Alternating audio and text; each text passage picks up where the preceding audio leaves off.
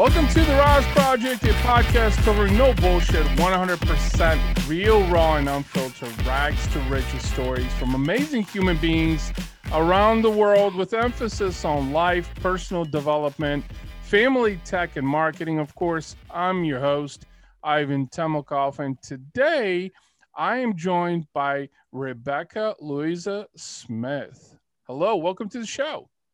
Hi, Ivan. How you doing? I'm doing well. And before we start chatting further, I want to give a little bit of a preface about Rebekah and who you are. So, an award-winning film festival strategist, published author, and a real doctor with a PhD in film studies. So, I have to say, you are the first person on this podcast that has anything to do with film.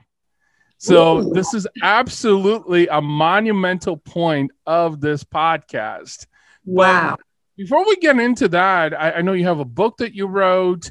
Let's go way back and tell us a little bit about your story, your upbringings, where you've been, what you've seen.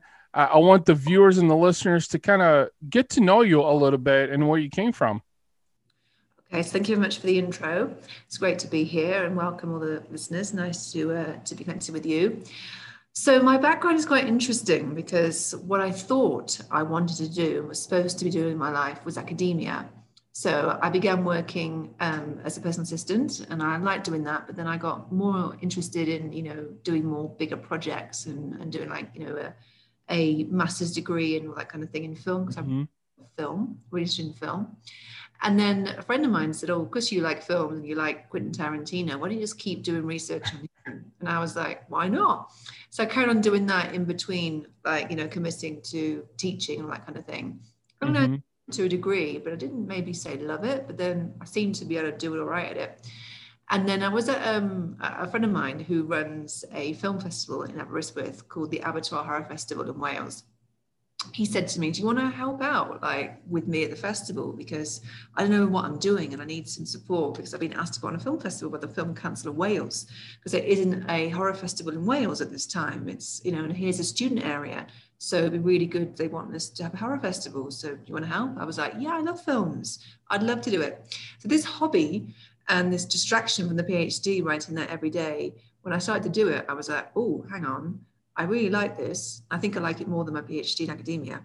Let me for a few days and see if this is right. Then after, quite a long time, I realized that I didn't want to be in academia any longer. When somebody at a conference turned around and said, isn't academia the best thing in the world? I said, no, I'm definitely not on the same page. I'm not on the same page. I belong in the film industry. And it was there when I found my business. Because I said to filmmakers, I asked them all the time at the festival, what they like and dislike about film festivals. And they always said, we love festivals because we get to have our film screen, we get to win awards, we get to celebrate it and meet people, but we actually don't know what we're doing. We don't know who to turn to get our films into festivals, which is hoping for the best. So I thought, I know what to do. I can solve this problem. I've got the knowledge. I can make this work. And now I have. So that's where we are. So a massive change direction in the career. Awesome. So that's really interesting. You took a hobby and turned it into a career, but I think that there was always a passion for film that you always had. It's just, I think a lot of people, this is really interesting, is I think a lot of people spend a good portion of their life trying to figure out, their passion and what they truly enjoy doing. Now some find it early on. Now most of us, I feel like, go through halfway through our lives until we discover this is what we were truly meant to do. But I'm curious to know, was there something specific that drew you towards film? Well, I think you're right in terms of the hobby into a career, because that's actually what I should be doing. Quite interesting as it was. And I actually love the business of film. So at one point I love going to cinema. I do like that, but I actually love the business of film and getting film seen. That's what I love the most. But I haven't always had a passion for film, and that has been since I was born. Because my dad would always come back from his job and watch films and stuff, and I always watch them with him, and I used to really like them, and I know them all about it, and I know the research, and look on IMDb. So I was very, very passionate about film. And then more less about watching them to actually more about working in the industry, which is quite different. Also, I know how these kind of bigger films are made, so now I have a different kind of perception to what I used to when I was younger. Yeah. Yeah. Interesting. I have to say that I'm a fan of film myself, and I think it's mainly because of storytelling. Yes.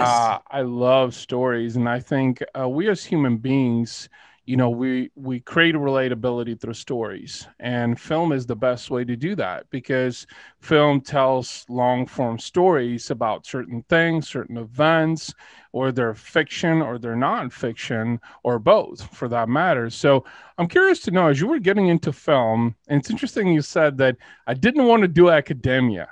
Now, that's real interesting because a lot of people that do get into academia, look at it from, hey, I want to be a teacher. I want to educate. I want to share information and reciprocate to other human beings so they can take that knowledge and apply it. But you said, no, academia is not a fun thing for me. I want to do film. So, what were the early days of film like for you? Like, how did you get into, was it the production? Was it the acting? Or was it both? It was predominantly how I got into film was actually the film festival world. So I did at one point dabble in the beginning. I was a PA for a film director. Mm-hmm. Loved doing PA work, and then I realized that I do like the industry of film because it's very different to say a corporate job. It's a lot more fun, creative, and off the wall in the film industry, and people are quite different types of people, creatives, compared to say people who work in an office every day who are in the corporate world. It's a very different Sure. industry. It really is. You couldn't put the two together. They're like chalk and cheese. So I liked that a lot. And then I saw how things, got made in the process that it took. And I did actually produce a short film. So I have got that under my belt, and it was very good. But it's just the process of it. I hated doing it. I mean, I did it, and I proud of the end product, but I didn't actually like the producing job. Mm-hmm. It wasn't what I wanted, but actually it was what I found. What I do like producing is film festivals, because that's a whole different thing altogether. I mean, it's producing like a film, but without maybe having to organize people and casting calls and that kind of thing. It's very different and raising funds. You have to raise the funds for the festival, but it's a very different way in engagement and different whole thing altogether. And it's a Mm-hmm. world I really sunk into really easily, and I really enjoyed. It was still hard work and hard graft, which I love doing. It was just a different kind of context in the film industry. Sure. So you did some production, but you also did some film festivals, and it sounds like you really enjoyed the film festivals more than anything, right? More than anything was the film festivals, yeah. I Mm-hmm. mean, with the producing the short, it was fun on the day with the shoot, and everybody turned up, and it was a really lovely energy, and that was good. But it's just everything in between after that. It's a lot different compared to a film festival. The film festival is different because it's all about creating a different kind of experience, so making the Yeah. film for an audience. But with the film festival, what I loved was doing the programming. And we always got, to program the films, and we'd be really strict and what we would have it and what we haven't. And then I learned about programming through that.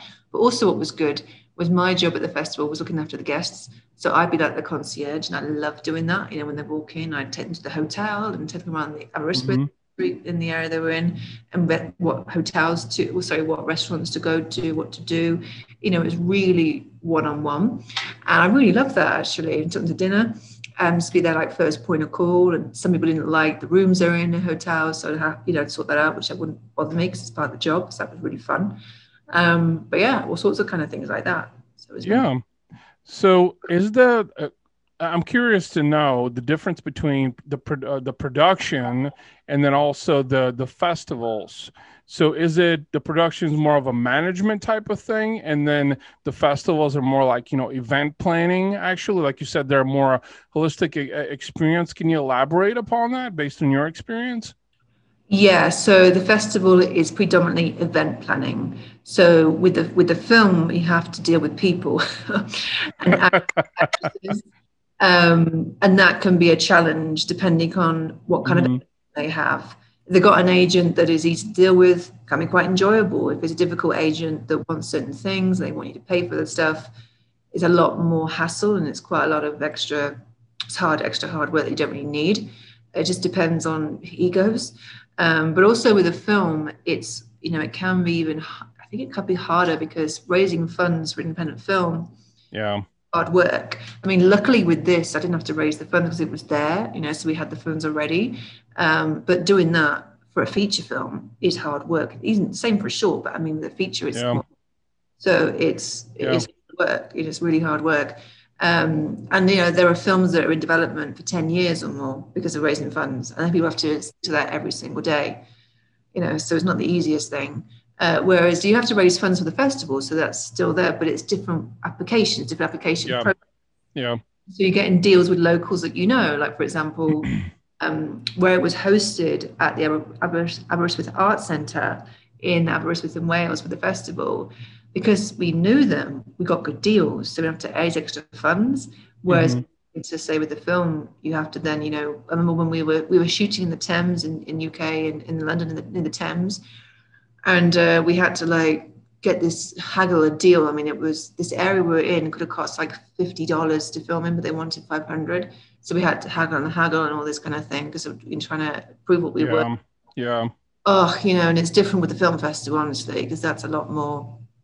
It's more welcoming because Sure. Sure. festival, to help their community. Yeah.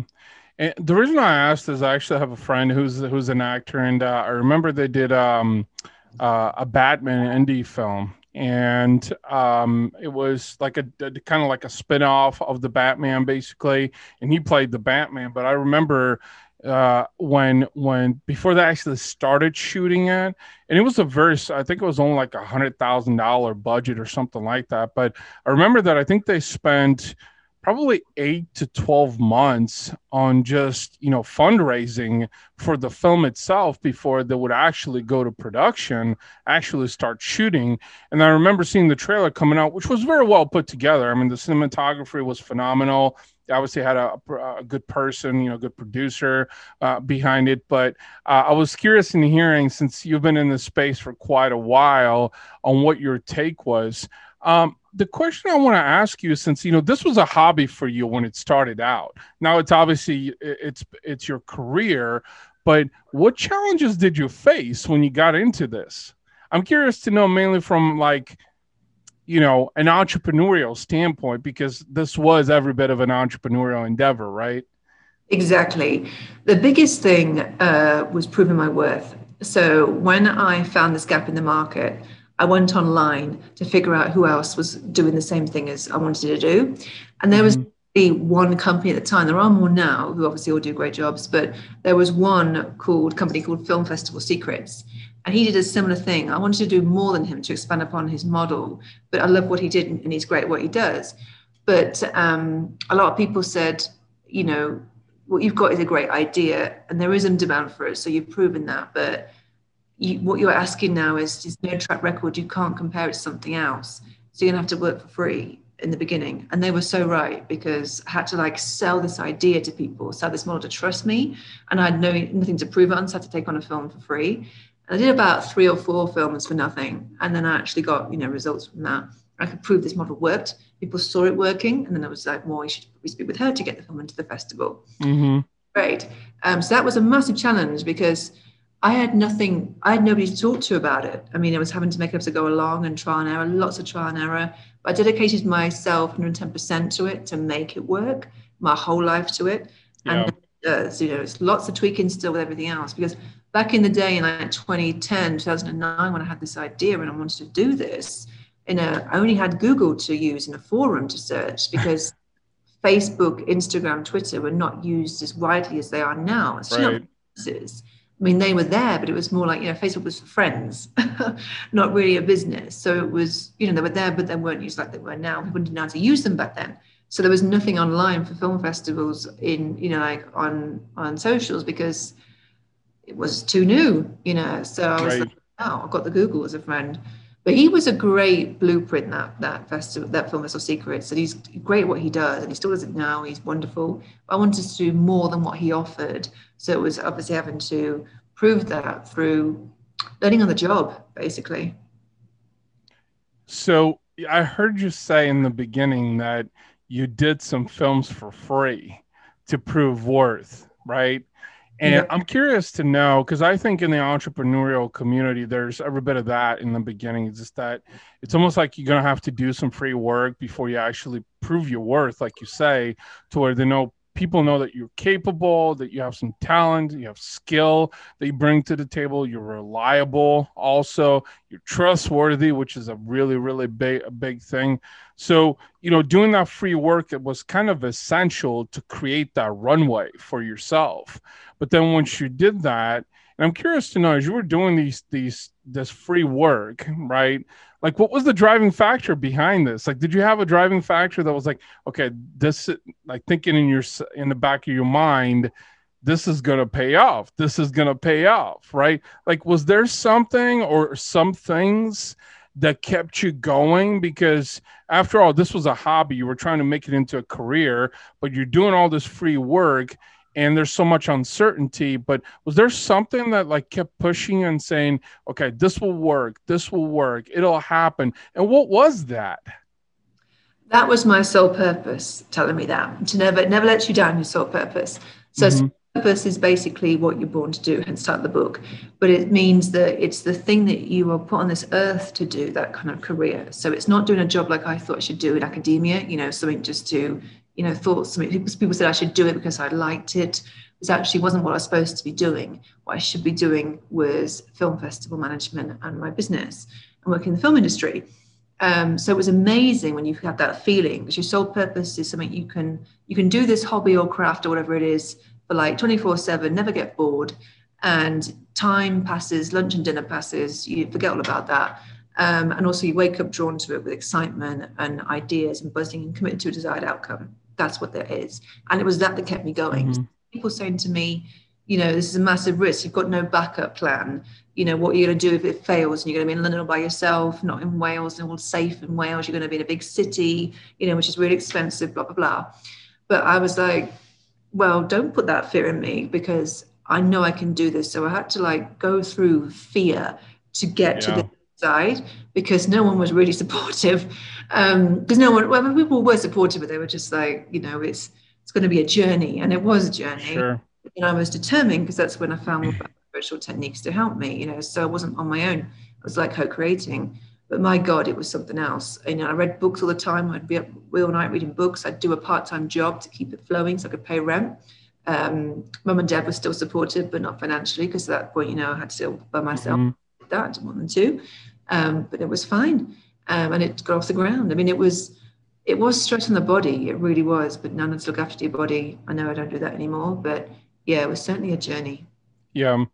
Well, and the reason I asked is that, I think that mentality is essential for any entrepreneur. If you feel that you found your purpose and that passion, that calling for what you want to do is, you have to be resilient and relentless in your pursuit to make that happen. The other thing that you mentioned, because I know personally I've struggled with this as well, is just that I think too many people that are in pursuit of their purpose are seeking approval from others. Like you said, there were people that were cheering you on, but they didn't really feel like ultimate support. And at the end of the day, the only person really, that I realize personally that needs that validation and support that you're looking for is yourself. Do you believe in yourself that you can do this? Do you believe that, you can make this a career? And you did. And that's what it took. And I think I was actually Googling your name, believe it or not. I finally got a chance. I saw your IMDb and a bunch of information on Google. Ironically enough, you said Google, but I also noticed that, you've won over 800 different awards for your clients and supported over 850 creatives to achieve their filmmaking dreams.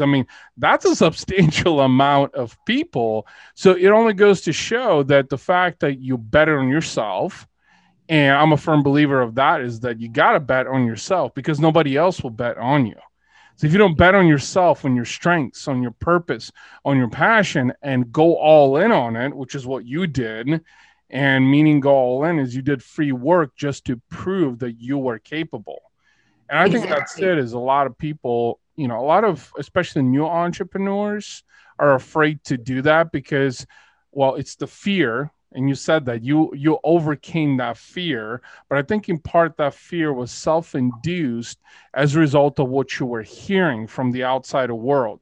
And that was telling you that no, you're not cut out for this. You're not meant for this. Says who? You know? Exactly.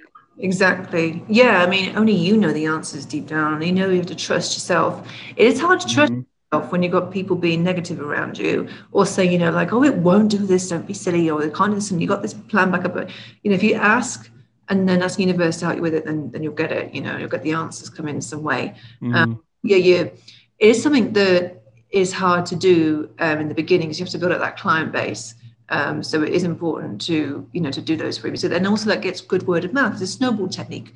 And film is all predominantly word of mouth. All of my work tends to be, I'd say 85% through what we call strategic partnerships. So recommendations, referrals, repeat clients. Yeah. And obviously then sometimes socials, but socials acts as a good backup as proof, like just proof of the worth, I suppose maybe it might be a word, or Yeah.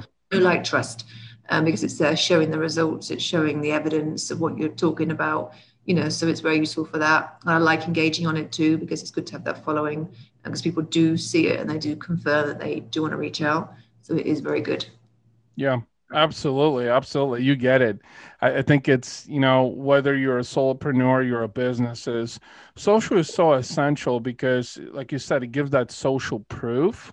Yeah. And I wouldn't say necessarily validation, but some level of credibility and belief to where people, resonate with what it is that you're doing, whatever it is. And so it's interesting that, you said that he adds to that level because people do need to talk about you also. It doesn't have to be a ton of people, but they do need to talk about it. And it's because of what you said is just that a lot of the business, the way you've built it has been through strategic relationships and referrals, Yes. which, I mean, that's the essence of actually how you build a business, or how Yeah. businesses were built in like the traditional days before social media. Was all referral, was all relationships. It doesn't matter if you got a produce stand or you're trying to build, a filmmaking business.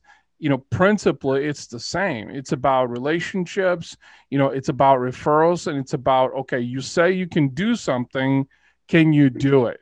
I think that's where social media kind of fails a little bit because Exactly. everybody says they can do a lot of things, and when push comes to shove, it all sounds great in theory, but the practicality aspect of it is a little different. Exactly. Um, Exactly. It's yes, a big difference there, because it can be like show and show, don't just tell, show it, than just saying you can. You've got to show the proof. right, absolutely. So, how long have you been in the film space now? Um, it's been 10 years actually. It'll be 10 years because my company's been going for 10 years now. So probably just a little bit before with Abattoir, well, probably maybe 12 years actually, with the festival, but actually got off the ground Hmm. with the business. Then it's been on for 10 years. So had the anniversary coming up, which is exciting. Hmm. Yeah, so it's been that long time. It doesn't feel like it though, I have to say. It's gone really quickly, really quickly. Yeah. Well, as they say, is when you're doing what you love, time flies, right? Exactly. It's like with the sole purpose thing, is that literally time passes and you don't realize it because you're just so engrossed in it and loving what you do. Hmm. That's why it's really nice. Absolutely, absolutely. And I want to talk about your book here in a little bit, but before we get into that, I want to ask you a couple more questions about film. One of them is, what would you say is maybe the one thing you enjoy the most about being in this space? The one thing I love about the film industry is I just love getting films seen. I just love how we can create that success for the client and get it into a film festival, win awards, nominations, have a really good screening for the filmmaker is what I love doing. So Hmm. it's getting that film out there is my favorite thing in the world, and seeing such quality talent as well. And people that make films for like really low budgets, they look Yeah. cinematic, strong. It's incredible to see, and it's a joy to work with.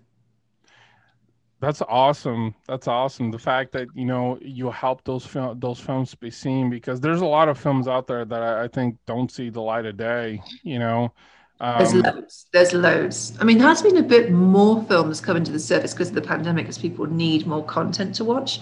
yeah. So distribution companies have been taking on more things, which is really good. But there's a lot that don't because of they haven't got a strategy to get it out there. They don't know how, and their expertise is in making it, but they don't know how to get it out there. It's a very different job. Mm-hmm. The other question before we talk about the book that I wanted to ask you is, can you share a little bit about kind of the process of like making your process of making that film happen, bringing it to light? What does that look like? I think a lot of viewers and listeners are probably curious, especially those that don't know what it takes, to bring a film to light of day. But can you share a little bit about what that process looks like? Yeah, so it's very important, first and foremost, to have a strategy. You must have a very focused plan for your film. It needs to be bespoke to your film as well. If it's going to be general, meaning like, it's just random festivals that probably are the wrong ones for your film, it won't get. Mm-hmm. So it's very important to be precise and do and plan very carefully for getting the film out there. So my advice would be is to always think of the end result in the beginning. Sometimes people can make a film and then think, oh, what do we do with it? You need to really think of the end result, what your plan is, and what your vision is. It becomes part of the package in the beginning, at the very beginning of the film.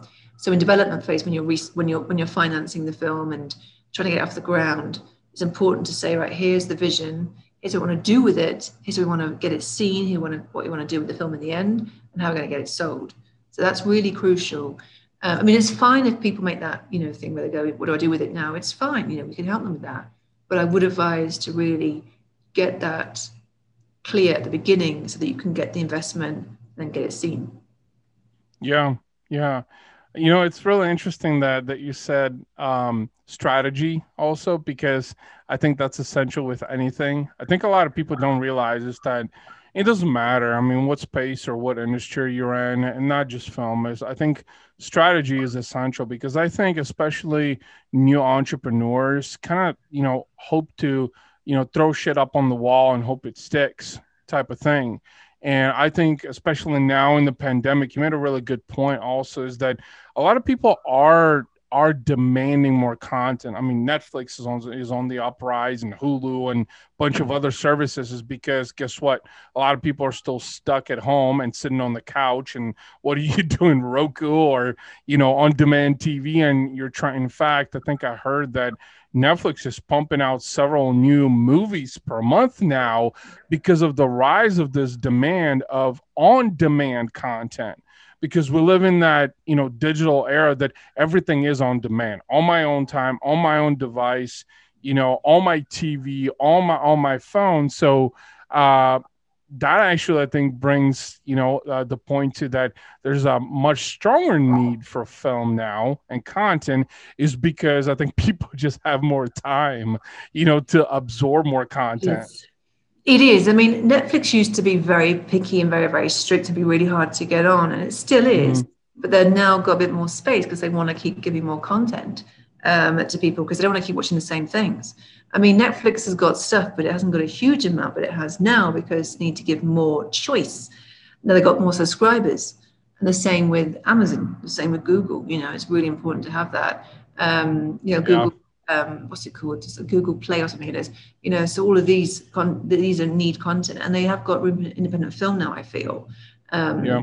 So there's more flexibility, and festivals need to keep the quality content coming in too, because they've had to move online as well during the pandemic. Most of them have, not every single festival, because it depends what country they're in because of how they manage the virus. But in terms of festivals in the US, not all of them are running. There are some, but only a small few at the moment in time. Right now, as I'm talking in February 2021, but they soon will open up. They've moved online, and online needs great content, and they need to have great films. They need to find them first, and it's just a private screening, so it's still protected. Yeah, yeah, absolutely. I wasn't. I think through 2020, I didn't watch a whole ton of on demand, but I feel like now in 2021, it's just like I'm almost like giving in. And I gotta say, I'm a sucker for a good film personally. I mean, I love a good story, in a longer form. And there's a few out there. I think that they're really good. They gotta have the actors in it. Usually the A-list, the Hollywood, and it's gotta have a really really good plot to it also. But just to round out this question, thank you so much for alluding, into the process. I think a lot of people don't know how much it actually goes into it.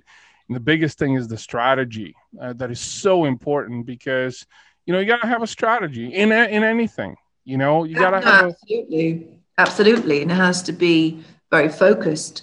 Um, Mhm. so it is the right kind of plan for the film. So without a doubt. Yeah, absolutely. So let's talk about your book. So you have a new book called Born to Do It: Becoming the Leader of a Business Niche Using Powerful Spiritual Techniques. Let's talk a little bit about this book. What inspired you to write the book in the first place? So that's another massive, amazing accident. Didn't expect that at all. I during the lockdown, the first lockdown when I was living in UK back in April 2020, I got asked to write like a depth interview and do a very detailed interview in an Indian book called Unique about unique stories and tales. So I said, well, yeah, I've got a bit of time in the evenings now. I'm not traveling to festivals. So I wrote the responses quite well. And then a publishing company read it. And then she said to me, the CEO said, have you ever thought about writing your own story in a book? And I said, no. She said, well, it's a great story here. So think about it. And you and I will have a chat.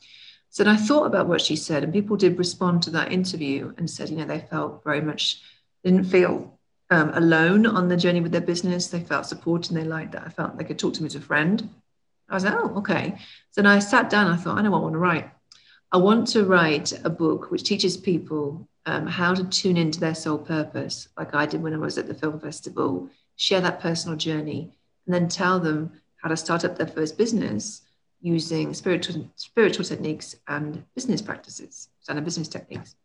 So that all came together really quickly. And then I planned it really carefully. And I didn't want it to be a boring how-to dry business book. I wanted it to Yeah, be more like personal from the heart and showing, how to apply these principles into your business by bringing that personal touch to it, so it's more personable and not like a text like, boring library book. It's a very dry. yeah, That wasn't what I wanted. It was going to be a lot more fresh, original, and a very unique fusion of these two principles. And that's what came out. And it didn't take long to do because I knew how to plan it. I wrote it quite well because if I'd have been distracted with flying every day and going on the hmm to a festival, it would be a bit slower. But I committed to it like work. So each evening after I, attended a festival or watched something, I do like 3 hours of writing until the early hours. Actually, sometimes it took like 2 weeks. Then we had an editor come on board, obviously, and then she polished it up. But it felt really good. It was in me, didn't it? It was in there until she got out of me. So I'm really glad that she did read that article and tell me to do it because there would be no book if not. yeah. That's really interesting. And a couple of things I wanted to allude to that is first of all, I think everyone has a story or multiple stories. And I think those stories are Yes. meant to be shared with the world. I think a lot of people out there, are sort of afraid to share those stories. I know at a very or early age, very younger age, there were some things that were happening in my life that were just like, I knew I had a story or multiple stories to share, but I was afraid to share that story because I was so worried about the judgmental factor of the external and society and what they would think. And what's really interesting about that is what you just said is that you had the story and it was meant to be extrapolated and written in a book. So it was like its own independent thing. But even more so, what I like about what you said about the book is that I'm a huge fan of this too, is the more personal, the better. Because I think vulnerability sells. I Yes. think from the heart sells, which is vulnerability, transparency, being direct, and being relatable. So Yes. when you create that combination, which I wish I knew this 20 years ago, I shit you not. Because if I did, I probably would have written a book or two by now because it's true. It's vulnerability. Think about it. Some of the best books you probably ever read, what were they? They were very vulnerable, very honest, very from the Yep. heart, right? Yep. Because they spoke to you from the heart. And I think that's what makes a bestseller. It's Exactly. just a book that really has a powerful personal story, and your book did. I'm curious as we extrapolate the book more.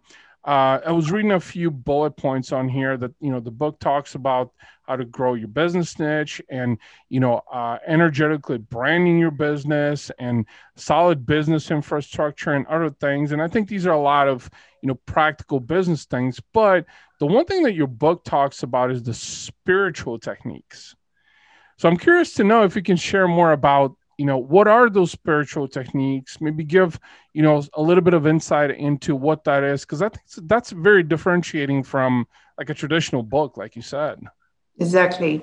So spiritual techniques I draw upon are feng shui, how to apply that to your branding of your company, and manifestation, doing it the way that it should be done, and Mm-hmm. ordering. So people ask how it all combines, but how they combine together in the business is I talk about when it comes to doing your company branding and your website and being the face of the business, about how Mm-hmm. important it is to make sure that it's got the feng shui principles behind it, the right colors, the right energy, and the right logo positioning. And then I talk about how to implement in your daily routine, manifesting what you want for your business and placing cosmic orders to order what you want for the universe and co-create to get what you want for the business. And how to do that on a daily basis, but also make it automatic in your mind each day, not like a chore, something that comes naturally. Manifestation is a good one because that also ties into vision boards as well for the business too. So the twist is really showing you how to integrate these into business infrastructure and not just your personal life. A lot of these books that you tend to read, not all of them, but a lot of them talk mostly about how to integrate, like spiritual techniques into your life, but not really the business. This is more you and your business, because obviously, with it being your sole purpose, you are your brand. Yeah. It's so interesting. So, first of all, you hit the nail on the head on that one. And here's why. So, in 2020, mind you, with COVID, right, as things were very restrictive, and, I live in the Midwest, but other parts of the United States were far more restrictive than what we saw in the Midwest. And one thing that I decided to do is I said, I've always been a personal brand guy. Like I've always done a lot of social video, always marketed myself, spoke from the heart, really, shared my, trials and failures, successes and failures. But I never really did it like on a grander scale. Like I never really did it like really going all in. Well, that's what I did in 2020. Doubled down on Instagram and Facebook and live video and with the podcast and all of that. And what's really amazing is, it was a six-figure plus payoff. And that was the first year in almost, well, now 5 years in business, Wow. basically. And here's what I realized. I mean, there were so many amazing things happen. Is attracted so many amazing people, generated more business. But I understood, and I knew this. I think I just needed to do it at a grander scale. Is I did what you just said, is that you are the brand, you are the business. People buy because of you. And in fact, under my company, we did no advertising whatsoever, no social. I mean, we're there, but no proactive activity. It was all under me. It was all me talking about giving value basically and building likability, building trust, and just showing up. The biggest thing was showing up consistently. That was a Yeah. really big one.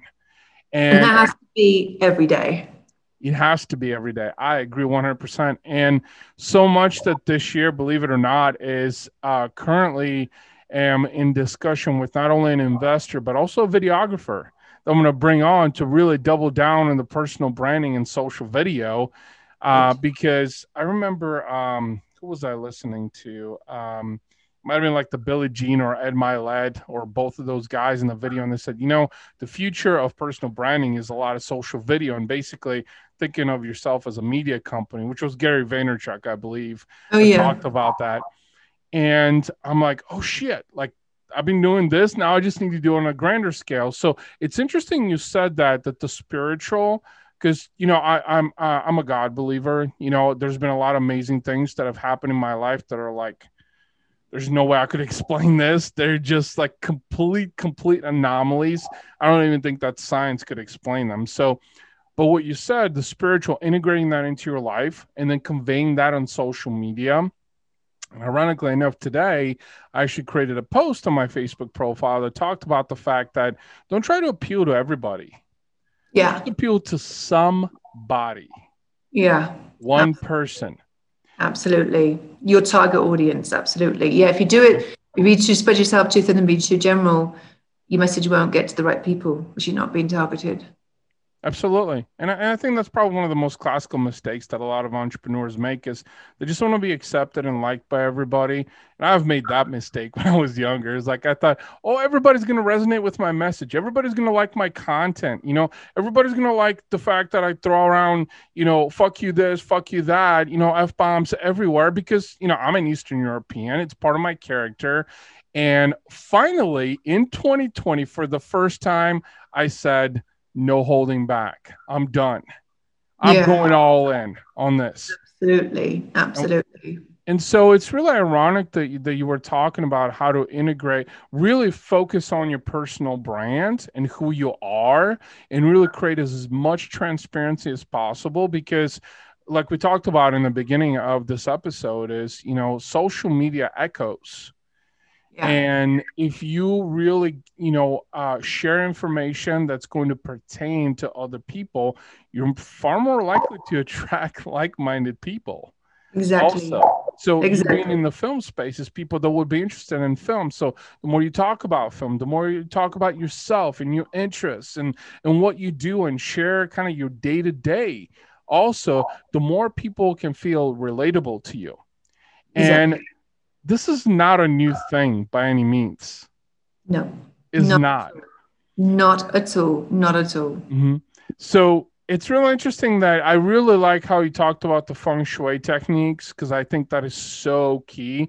When I think, now so many entrepreneurs are like so worried about, oh, like as opposed to doubling down on themselves, they're really doing things in a much more traditional fashion, which what we've seen is a lot of even some giant companies like fall because they fail to embrace the new way to market yourself, Yeah. which is through social video and your personal brand. So which I wanted to ask, with your personal brand, what are some things that you've done that has really helped you in 2020, kind of expose yourself more, into the digital stratosphere, and how has that impacted in, creating new opportunities for you?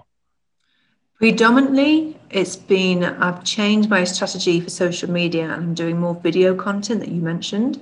And Mm-hmm. it's just brilliant. It gets a lot more engagement on Instagram. And also it gives this personal touch people like. They can see how personable you are when you're not having just a picture or just a sort of caption or whatever. Yeah. So someone did say that you need to do more video content. And I was like, okay, so I did. And I do these top tips for film festival strategies and tips to get into film festivals every couple of days. And it gets a really good engagement. People really find that useful and valuable. And then people have actually reached out to have it on their website and then cross promote.